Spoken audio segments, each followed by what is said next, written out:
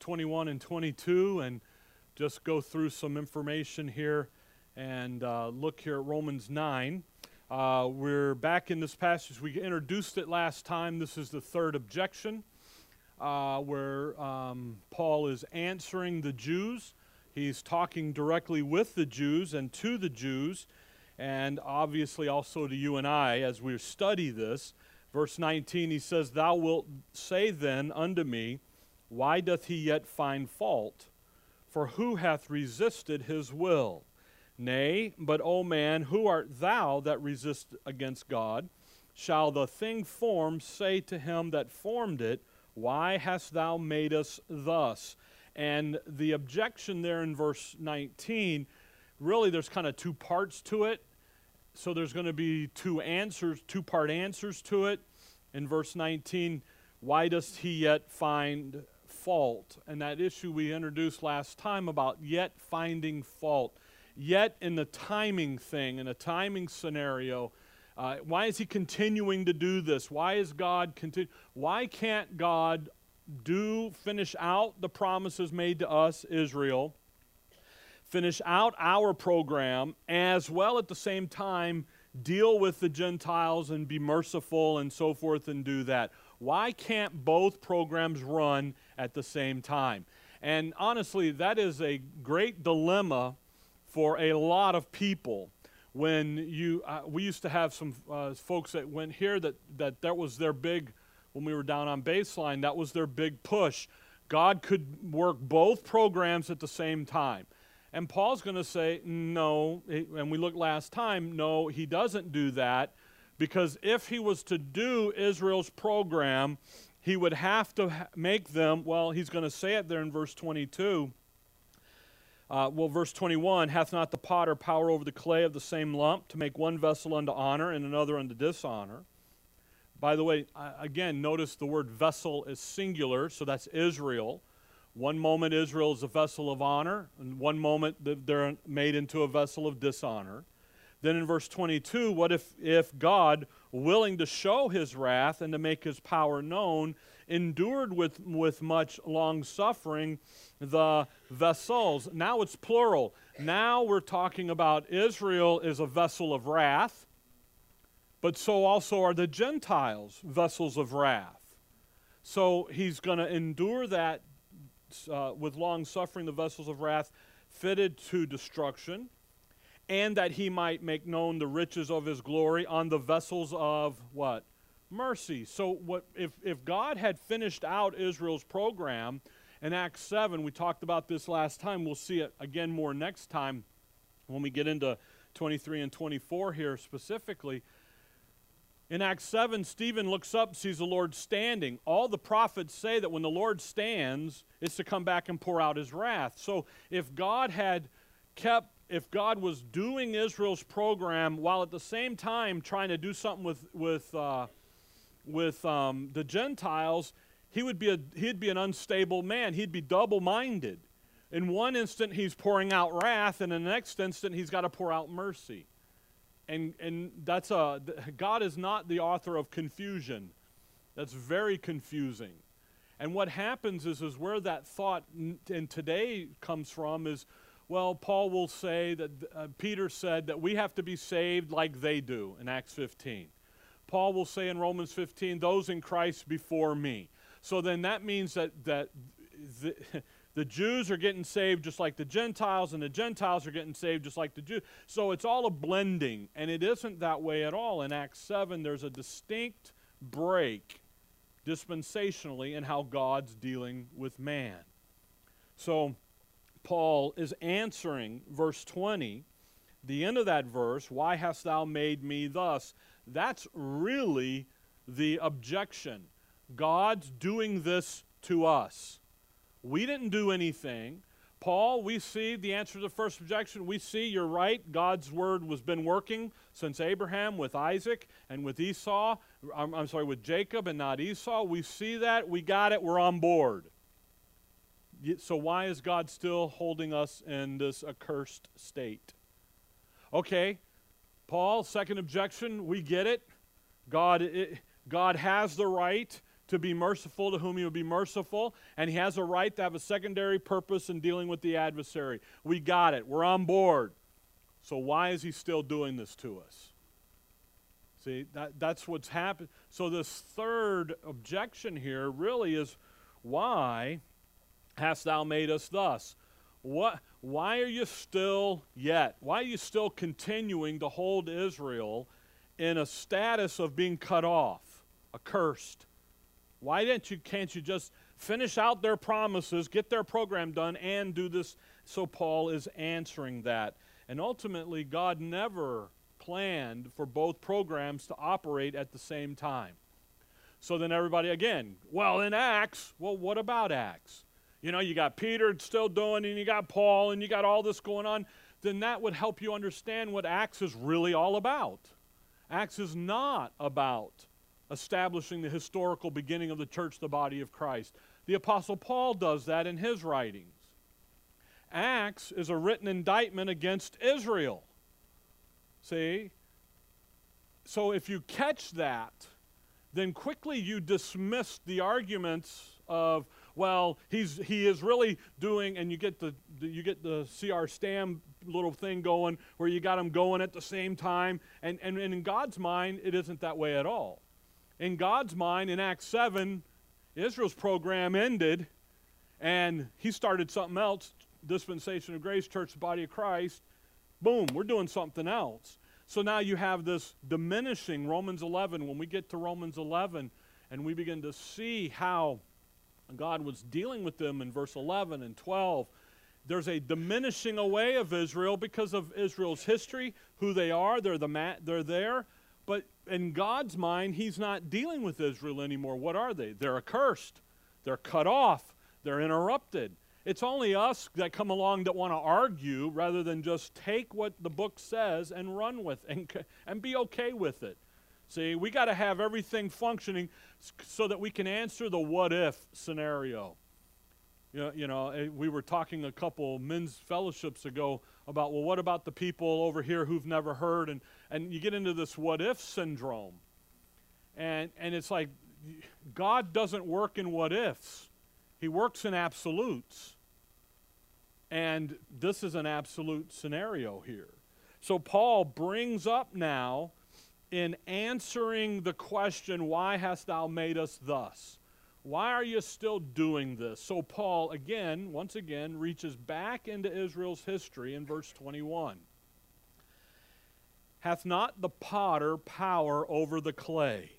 And Paul reaches back into Israel's history, into the precedents that was set in Jeremiah 18, we'll get there in just a minute, of the potter and the clay. Now watch 21. Hath not the potter power over the clay of the same lump to make one vessel unto honor and another unto dishonor? What if God, willing to show his wrath and to make his power known, endured with much long suffering the vessels of wrath fitted to destruction, and that he might make known the riches of his glory on the vessels of mercy, which he had afore prepared unto glory, even us, whom he hath called, not of the Jews only, but also of who? The Gentiles. The Gentiles carry a status since Genesis 11 of vessels of wrath. They've been turned over to Romans 1. God gave them over. He gave them over. 3 times. He gave them up. He gave them up. Why? Because they rejected his word. They rejected his goodness. So the Gentiles are on the path to wrath. They've been turned over to the satanic policy of evil. So the Jews then, what has happened to them? Well, in one instance, they are vessels of dishonor.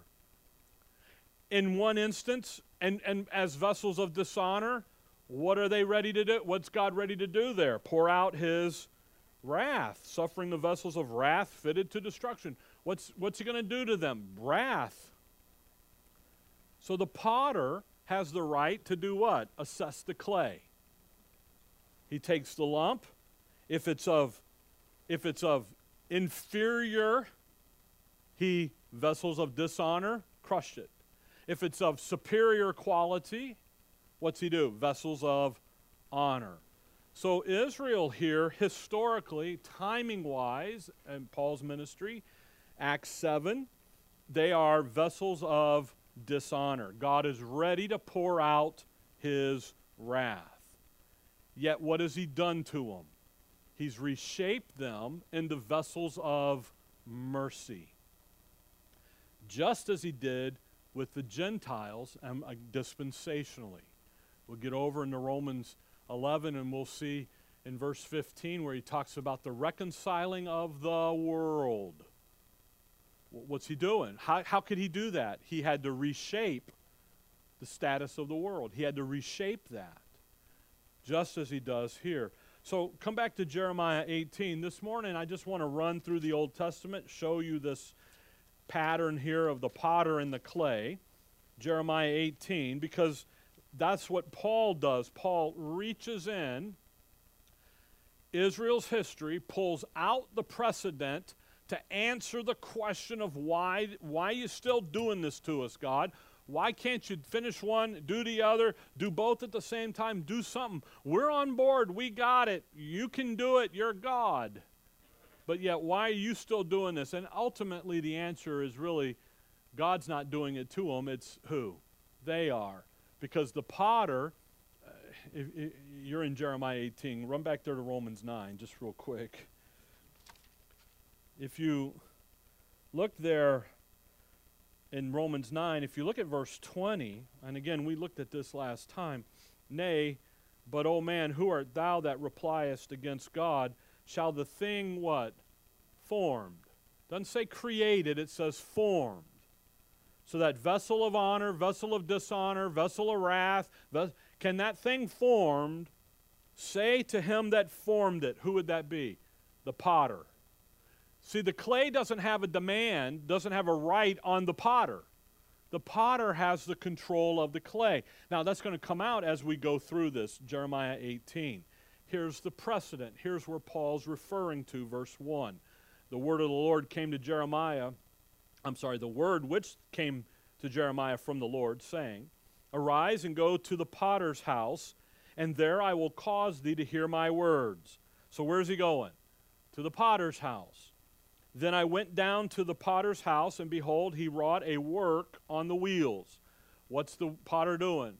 He's got the lump of clay, he's got his little bowl of water, and he's working the clay, isn't he? Verse 4, and the vessel that he made of clay was marred in the hand of the potter, so he made it again another vessel, as seemed good to the potter to make it. Now, notice the precedent. Notice the picture. You've got the potter. He's got the power over the clay. The clay is marred. Look back at chapter 13 of Jeremiah and verse 7, and notice what the word marred is a reference to. 13:7. Then I went to the Euphrates and digged and took the girdle from the place where I had hid it. And behold, the girdle was marred, it was profitable for what? For nothing. So what does it mean when he says the clay is marred? It's profitable for what? Nothing. It's useless. The potter has shaped it. It's good to go. And yet there's what? There's a mar in it. Now, if you go over there and you take it and you put it in the fire and you cast it and you get it all ready, and then you come over there and you use that vessel, say it's a pitcher, and you put water in it, what's the water going to find? The marred part. See? Water's going to find the hole. So instead of doing that, what does the potter do? Just crushes it down and reshapes the clay. He doesn't go get more or a different lump or different clay. He just, I think about that goofy movie with Patrick Swayze, Ghost, and Demi Moore and all them are making the potter, and he comes up behind her, husband and wife, rootsy, and all this stuff. Well, that's not what's going on here, but that's the idea. Go take a pottery class, and what do you learn? You learn how to If you don't hold your hand just right and the wheel's going too fast, you get a wobbly looking thing. So what do? You crush it down and you start over. So the picture, the clay is marred. It's profitable for nothing. So what can the potter do? Start over. So Paul is he's reminding Israel something here about who Jehovah God is as the potter. He can take the clay, and because it's marred, it's inferior, he can reshape it. He can take Israel, a vessel of honor. Now think about Israel and Israel's history.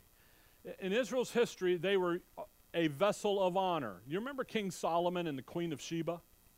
And Queen of Sheba comes and she says, the half wasn't told.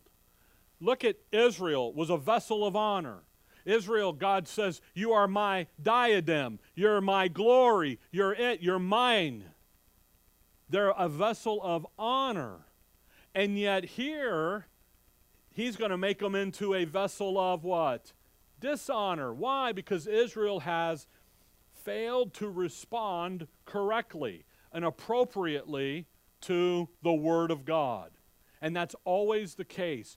You have to go back. Remember Exodus 19. Remember Deuteronomy 15. He says that covenant agreement, if you obey my word, if you obey my commandments and my statutes and do them, then I will what?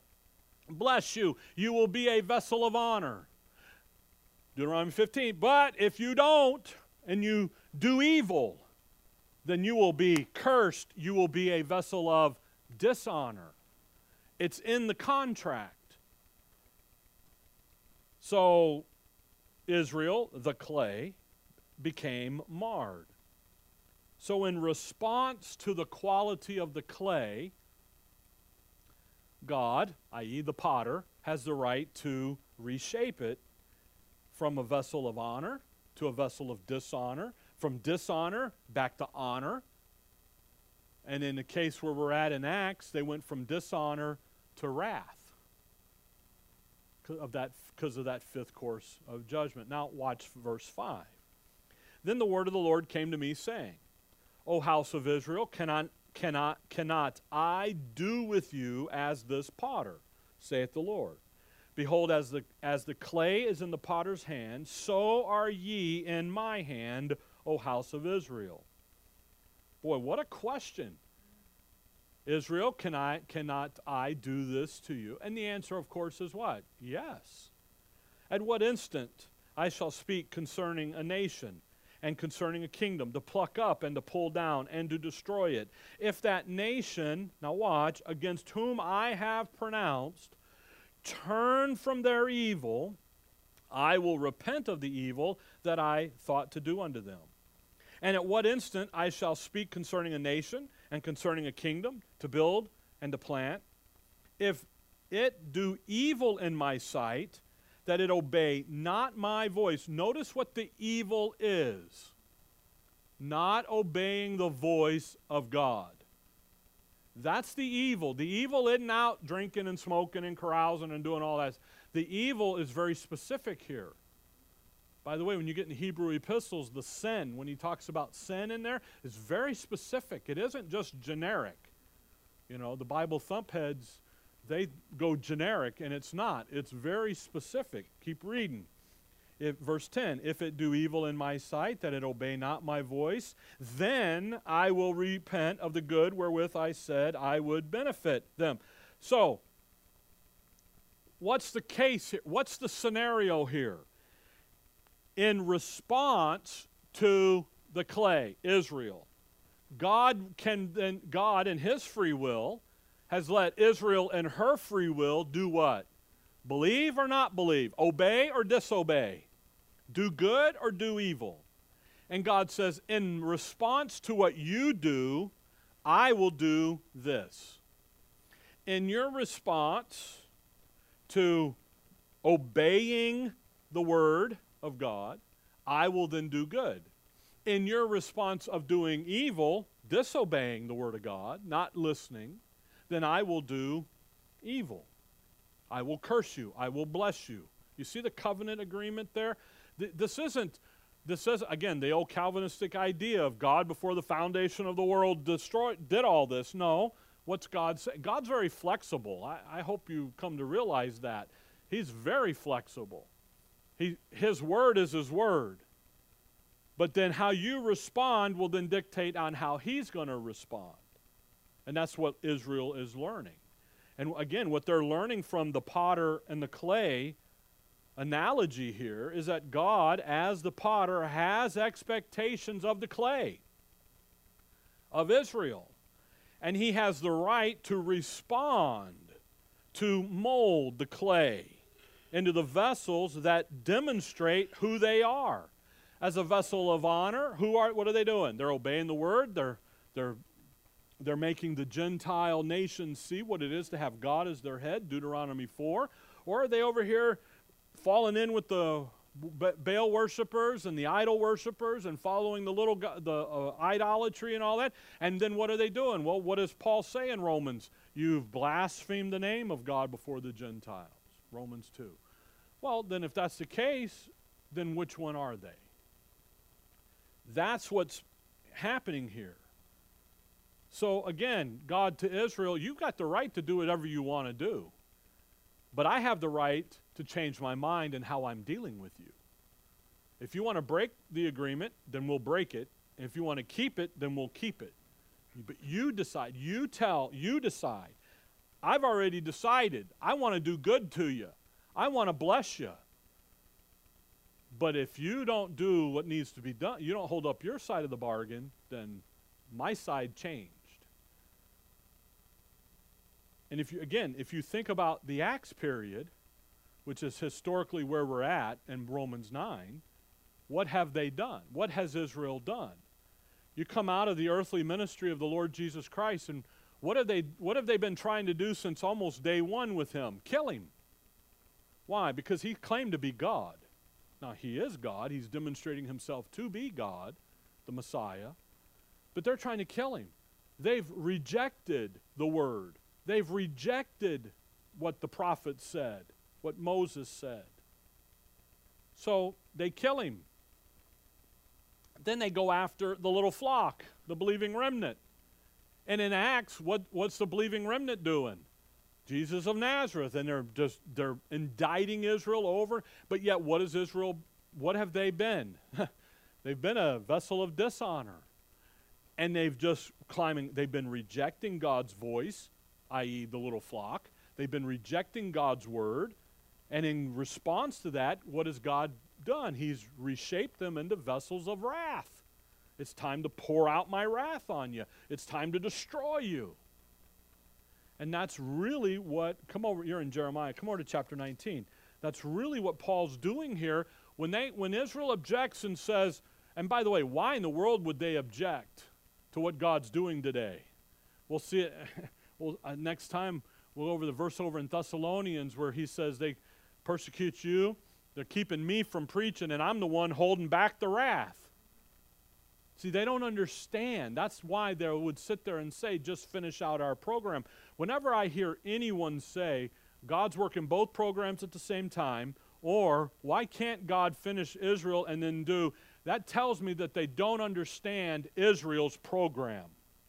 They think they do, but they don't in the nuts and bolts. So that kind of helps you with an identification issue of who you're dealing with. All right? Jeremiah 19. Look at verse 1. Thus saith the Lord, go and get a potter's earthen bottle, and take of the ancients of the people and of the ancients of the priest, and go forth unto the valley of the son of Hinnom, which is by the entry of the east gate, and proclaim there the words that I shall tell thee. So what's he got? He's got the potter's vessel, doesn't he? He goes to the gate, verse 3, and say, hear ye the word of the Lord, O kings of Judah, and inhabitants of Jerusalem. Thus saith the Lord of the host, the God of Israel, behold, I will bring evil upon this place, the which whosoever heareth, his ears shall tingle. So Jeremiah, you go get the potter vessel. You go over there in the east gate. You stand there, and you're going to say these words. And in verse 3, hear ye the word of the Lord, O kings of Judah and the inhabitants of Jerusalem. Thus saith the Lord of hosts, the God of Israel, behold, I will bring evil. You're going to listen to what I say. Now, drop down to verse 10. Jeremiah gives them the word, 19:10. Then shalt thou break the bottle in the sight of the men that go with thee, and shalt say unto them, Thus saith the Lord of hosts, even so will I break this people and this city, as one breaketh a potter's vessel that cannot be made whole again. And they shall bury them in Tophet, till there be no place to bury. Now, what are you going to... Jeremiah, you go get that potter's clay. You go down there to the east gate. You get up on the stoop there. And you know what you do? You proclaim the word, and then you break that vessel. You don't just crack it. You demolish it. You smash it. And you know what? You know why you're going to smash it? Because what did Israel do? What's Israel's response going to be? Disobedience. They're not going to listen. And what Israel is learning here is God comes in, and by the way, you read the things and he's like, listen, I'm for you, Israel. I want you to be the vessels of honor. I want you to be who I want you to be, but you're not obeying me. You're not doing what I've asked you to do, and you've become the vessels of dishonor. And when that happens, guess what's going to happen? You're going to be destroyed. Now, Jeremiah, Isaiah, Jeremiah, Ezekiel, Daniel. Okay? Jeremiah writes 2 of the 5 major prophets. But those 4 major prophets are the 4 major men, prophets of the 5th course of judgment. Now, the minor prophets fit there as well. Okay? They come in, all right? But when you read Isaiah and Jeremiah, Daniel 9, he says, I learned by books Jeremiah. He read what's going on in Israel's history historically right here? They're being led into what? Babylonian captivity.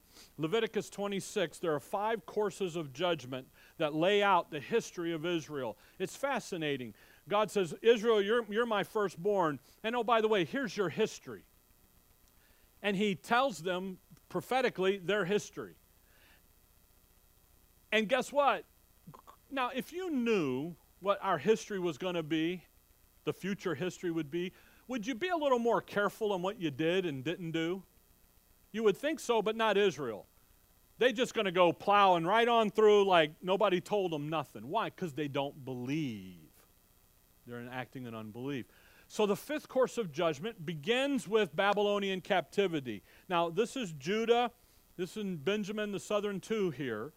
The northern 10 tribes, which is the rending of their power, the 2nd course of judgment, those 10, they've been carried off under the Assyrians.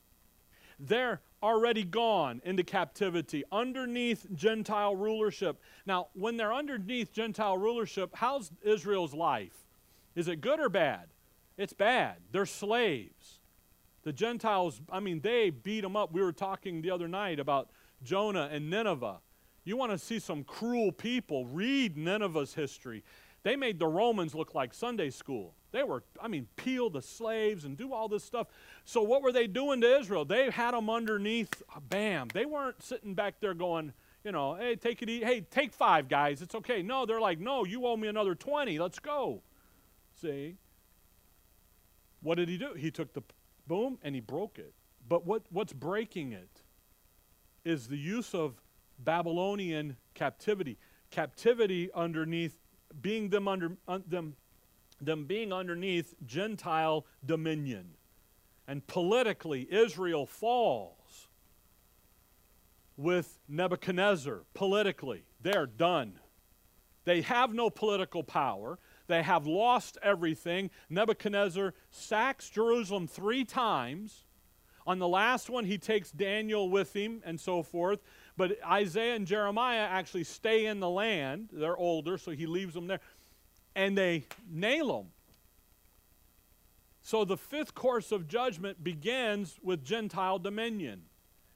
Now, the fifth course of judgment doesn't end until wrath is poured out. Acts 7, what does Stephen see the Lord doing? Standing to come back. So what's coming to a conclusion? That fifth course of judgment. Because after wrath's poured out, who shows up? Second coming of the Lord Jesus Christ and the establishment of God's kingdom.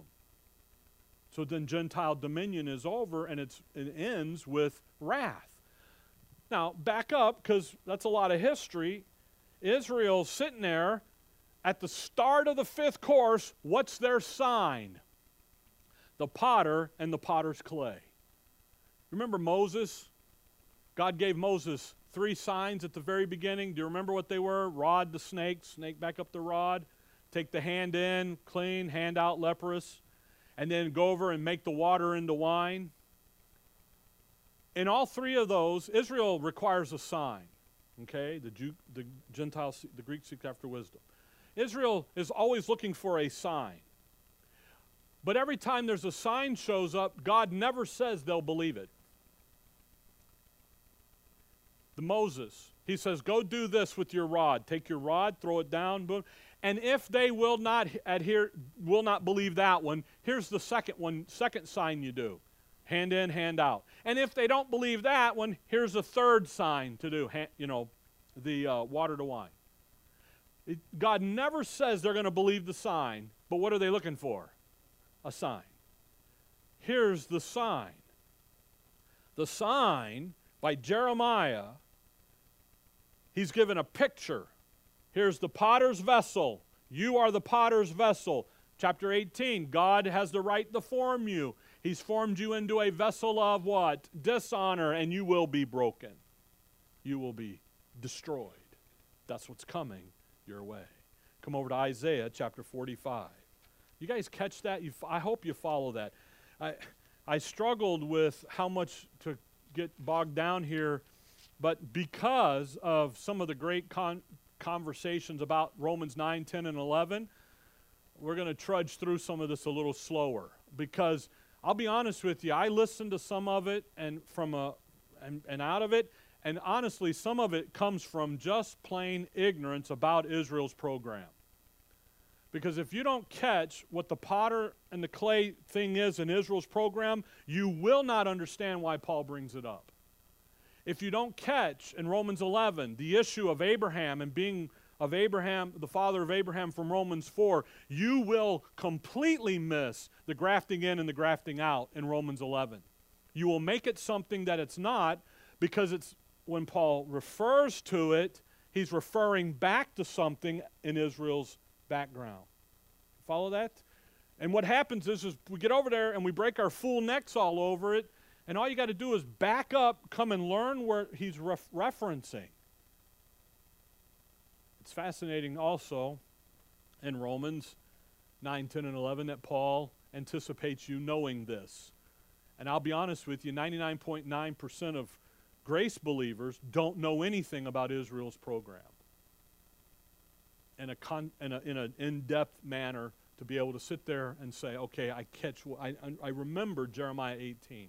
I remember Isaiah 45. You got Isaiah 45? A little commercial there. Isaiah 45, this concept, the precedent of the potter and the clay and the vessel and the dashing, has been established in Israel's history right here by the prophets. As they go off into Babylonian captivity, they start that fifth course of judgment. Isaiah 45, look at verse number 9. Woe unto him that striveth with his maker. Let the potsherd strive with the potsherds of the earth. Shall the clay say to him that fashioned it? Isn't that interesting? Who's the master? Who's the maker? He's the potter. He's God. Verse 9, what makest thou? Or thy work he hath no hands. The potsherd, the clay, he's shaping you according to your response. Verse 10. Woe unto him that saith unto his father, what begettest thou? Or to the woman, what hast thou brought forth? Thus saith the Lord, the Holy One of Israel and his Maker. Ask me of things to come concerning my sons and concerning the work of my hands, command ye me. See the pattern? Who's the maker? Who's the potsherd? Who's the guy? God sitting there. Again, Romans 9, what are they asking? Why did you make us this way? I didn't make you that way. I made you that way. I didn't make you that way originally. I've reshaped you due to your what? Your response to me. I've determined how to shape you by your response to my word. Woe unto him, verse 9, that striveth with his maker. Verse 9. Romans 9, oh man, who do you think you are arguing with God? You are nobody. Over there, Peter, in Acts, that great illustration there, he's been in Acts 10 to Cornelius' home. He's demonstrating the change in the dispensation, and now what God once called unclean is now being called clean in the Gentiles. Peter has no understanding yet of why what's going on. He just knows that God sent him over there, and he's defending his actions in chapter 11, and he says, who am I to withstand God? I am nobody. And you better be careful thinking you're somebody, Come over to chapter 29 of Isaiah. Again, this concept, this precedent, this principle, Isaiah 29, verse 14. We'll start there. Therefore, behold, I will proceed to do a marvelous work among this people, even a marvelous work and a wonder. For the wisdom of their wise men shall perish, and the understanding of their prudent men shall be hid. Notice that. He's going to do a what with them? What one day will he do with Israel? A wonderful work, a marvelous work, something that the elders and the wise men had no clue about. Why? Because they don't believe the prophets. They don't believe the word of God. Verse 15, woe unto them that seek deep to hide their counsel from the Lord, and their works are in the dark, and they say, who seeth us? And who knoweth us? Look at what they say. They're doing it over here in the dark.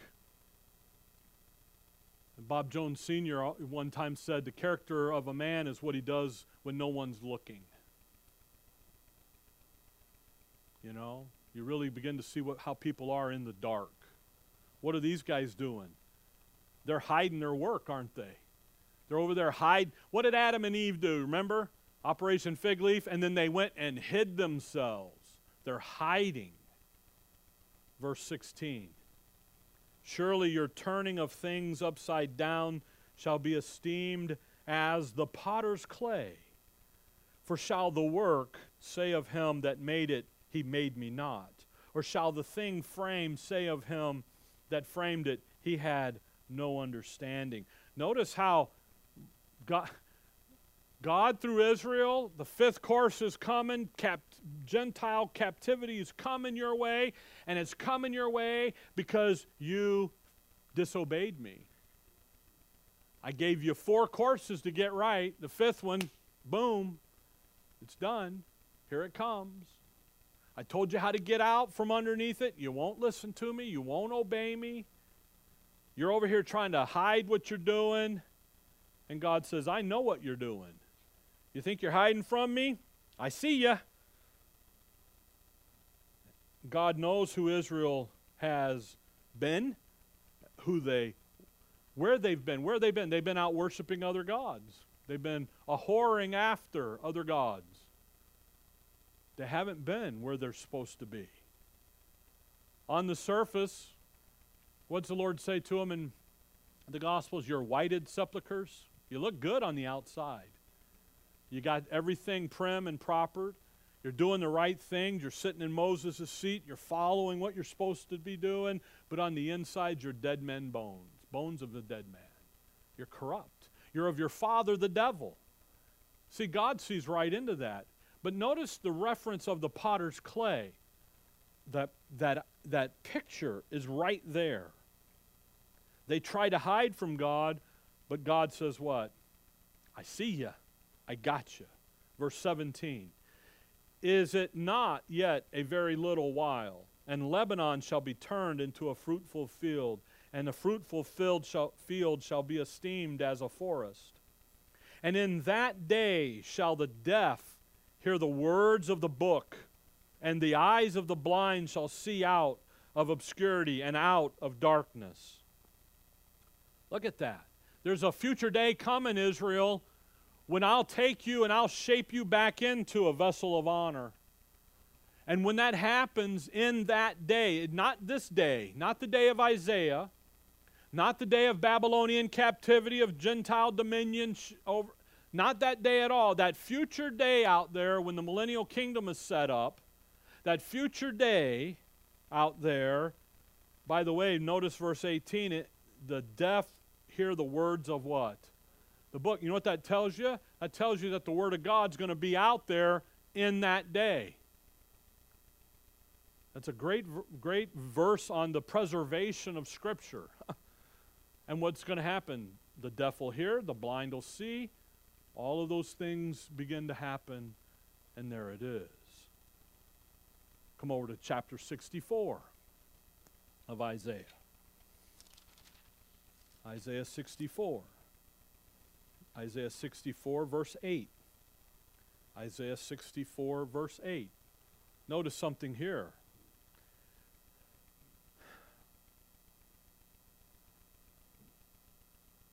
Isaiah 64, verse 8. But now, O Lord, thou art our Father. So this is the believing remnant speaking. If you look back up at verse 6, but we are all as an unclean thing, and all our righteousness are as filthy rags, and we all do fade as a leaf, and our iniquities like the wind have taken us away. And there is none that calleth upon thy name, that stirreth up himself to take hold of the tree. For thou hast hid thy face from us, and hast consumed us because of our iniquities. But now, O Lord, thou art our Father. We are the clay, and thou our potter, and we all are the work of thine hand. That's the believing remnant. And what are they acknowledging? Isaiah 64:8. They're acknowledging they're the clay, aren't they? They're acknowledging he's the potter. You see, they know that the Lord, Jehovah, is the potter. They know that. They know that if they're suffering, it's because the work of the potter on that marred clay, he's responding to them. The believing remnant says, we know we're the vessels of dishonor, but you know what? We know we deserve it. Again, Israel is you have to think about Israel, and again, in understanding Israel's program, Israel is a nation. That's how God views them, as a nation. Yes, individuals make it up. So yes, there is individual justification, but he talks in nation language, the group. That's why it's called over there, Paul calls it the commonwealth. You're aliens from the commonwealth, the nation, the group. And Israel, the believing remnant, they know that they deserve to be the vessels of dishonor. But what do they know also is coming in that day? They're going to be made back into the vessels of honor. You think about Daniel 9. Daniel 9, Daniel sees the end of the 70 years. Nebuchadnezzar's gone. The Medes and the Persians are on board. And he says, all right, let's go. National confession time. Leviticus 26:40. Boom, let's do it. And then Gabriel says, no, you can't stick the dirty people in a clean land, so we got to go a little more time here, okay? But what is Daniel doing? He says, I'm confessing the sins of my nation. We did this. your people, we, you know. He's concerned about doing it properly. Verse 9, 64:9. Be not wroth, very sore, O Lord, neither remember iniquity forever. Behold, see, we beseech thee, we are all thy people. Again, that believing remnant, they understand why they're suffering. They get it. They're just asking him, don't be angry with us too long. You know, in Revelation it talks about the souls behind the altar, and they're, how long, Lord? How long are you going to be? How long are you going to wait? How long? That's what they're crying here. How long? The holy cities are a wilderness. Zion is a wilderness. Jerusalem a desolation. There's the 70th week of Daniel right there. Verse 11, our holy and our beautiful house where our fathers praised thee is burned up with fire, and all our pleasant things are laid waste. They understand what's going on. They understand why. Why are we in the middle of all of this? Because we're the clay and you're the potter, and you found a marred in us, and you made us a vessel of dishonor. You made us a vessel of wrath. We deserve it. But just don't take too long in doing it. Verse 12, wilt thou refrain thyself from these things, O Lord? Wilt thou hold thy peace and afflict us very sore? That's the cry of the saint. How long are you going to do this? So in Romans 9, Paul reminds Israel, who are, why is God doing this to us? And he says, you have forgotten about the potter and the clay, haven't you? You forgot about something, and I need to remind you about the way you're to be thinking, and I need to remind you of the precedent that's already been established by the major prophets. You're in Isaiah still, right? Look back at chapter 30. Isaiah 30. Isaiah 30. Again, the reason going through this kind of on a slow note, and I get it, but it's because you got to understand what's happening here. Because when you and I deal with someone who says Israel's program and the Gentile should be running together, no, it can't run because of the dispensational settings. Isaiah 30, look at verse 14.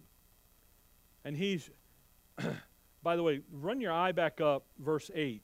Now go, write it before them in a table, and note it in a book, that it may be for the time to come, for what?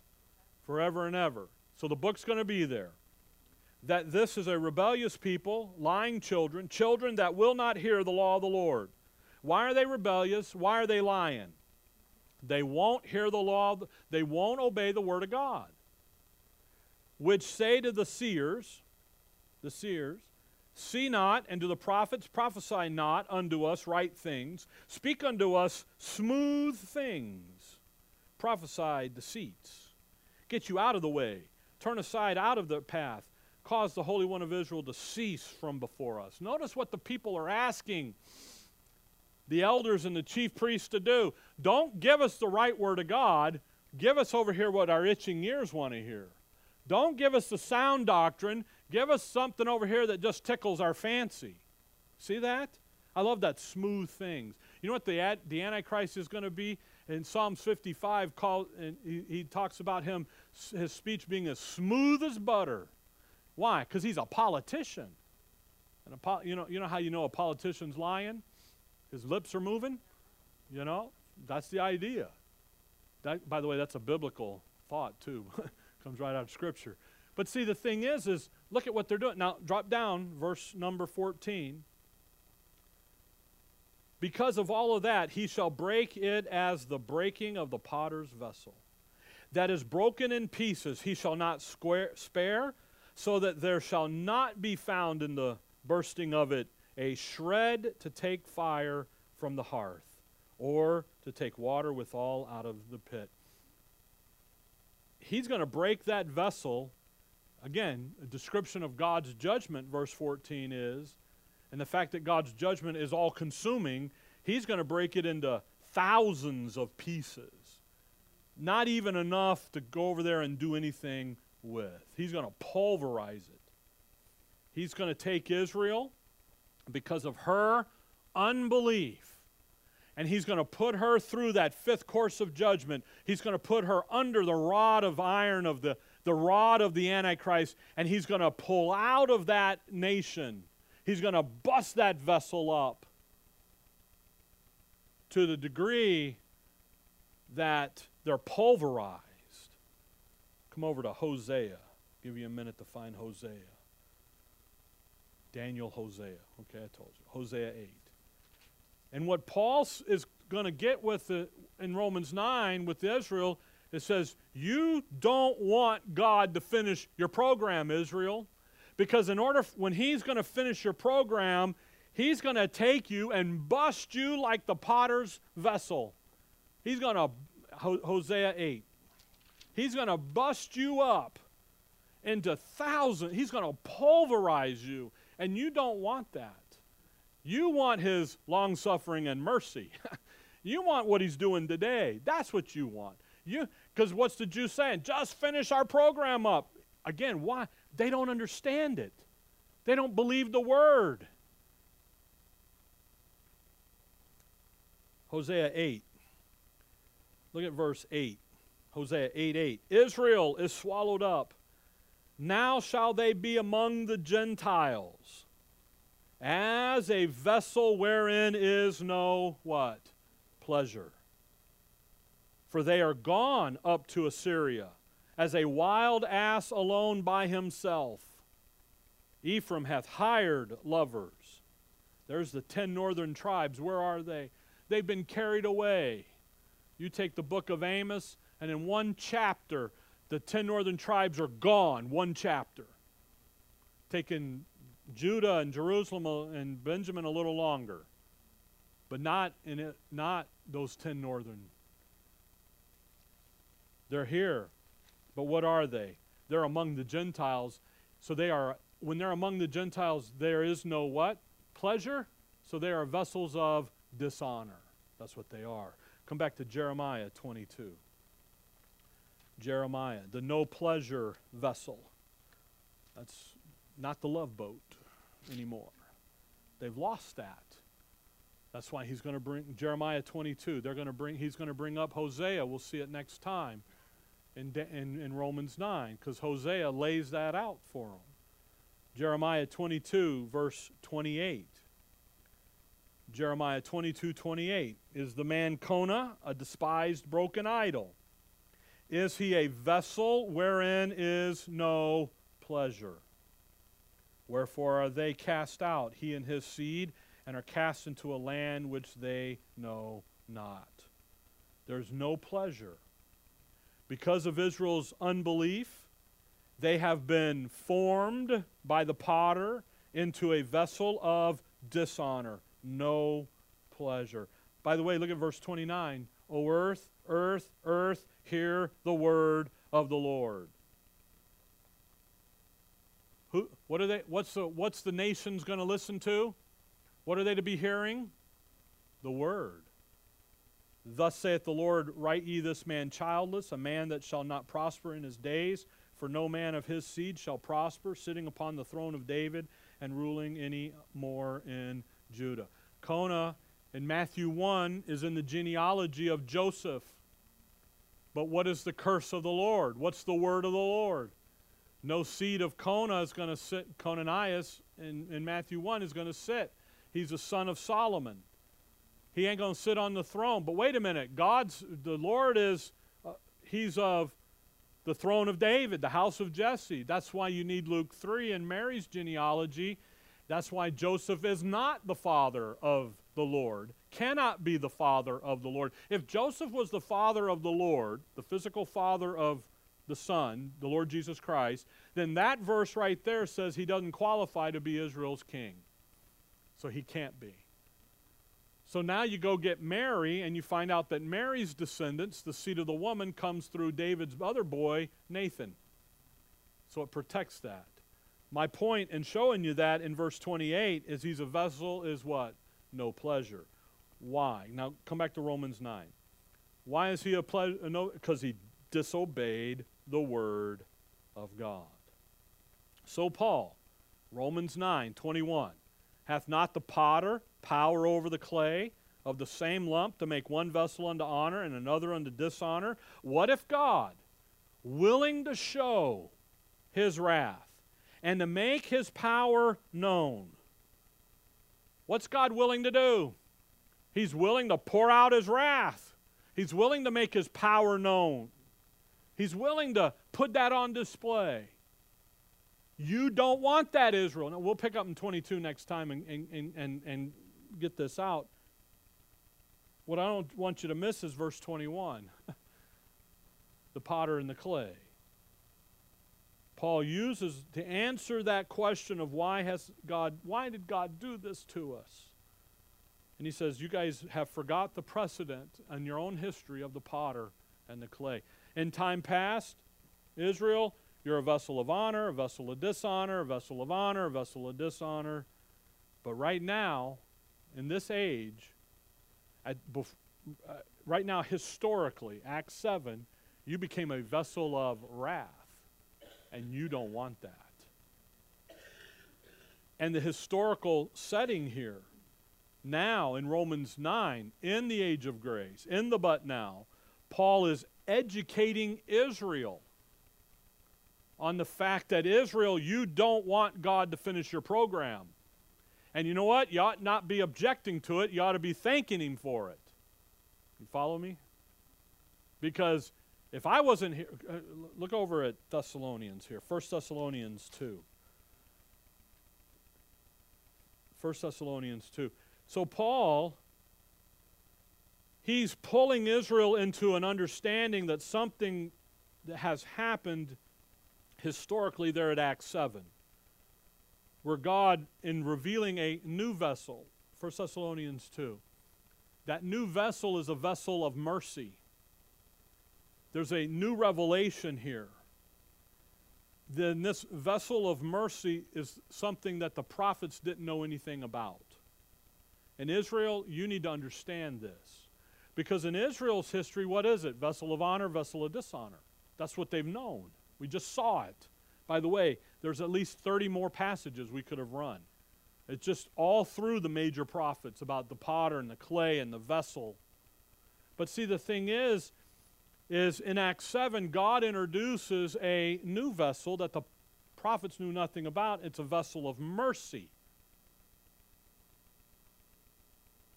And the reason that the two programs can't work together is because he should have been pouring out wrath. Now he's pouring out mercy, and those don't mix. They're oil and water. They don't go together. So the fifth course starts with Israel going under Gentile dominion, and it ends with God pouring out his wrath. And that's been postponed by this new program in Israel. You got to figure that out. Now, look at 1 Thessalonians 2. Watch verse 14. For ye, brethren, became followers of the churches of God, which in Judea are in Christ Jesus. By the way, for ye also have suffered like things of your own countrymen, even as they have of the Jews, who both killed the Lord Jesus and their own prophets, and have persecuted us. And they please not God, and are contrary to all men. So what did the Jews do? They persecute the believing remnant.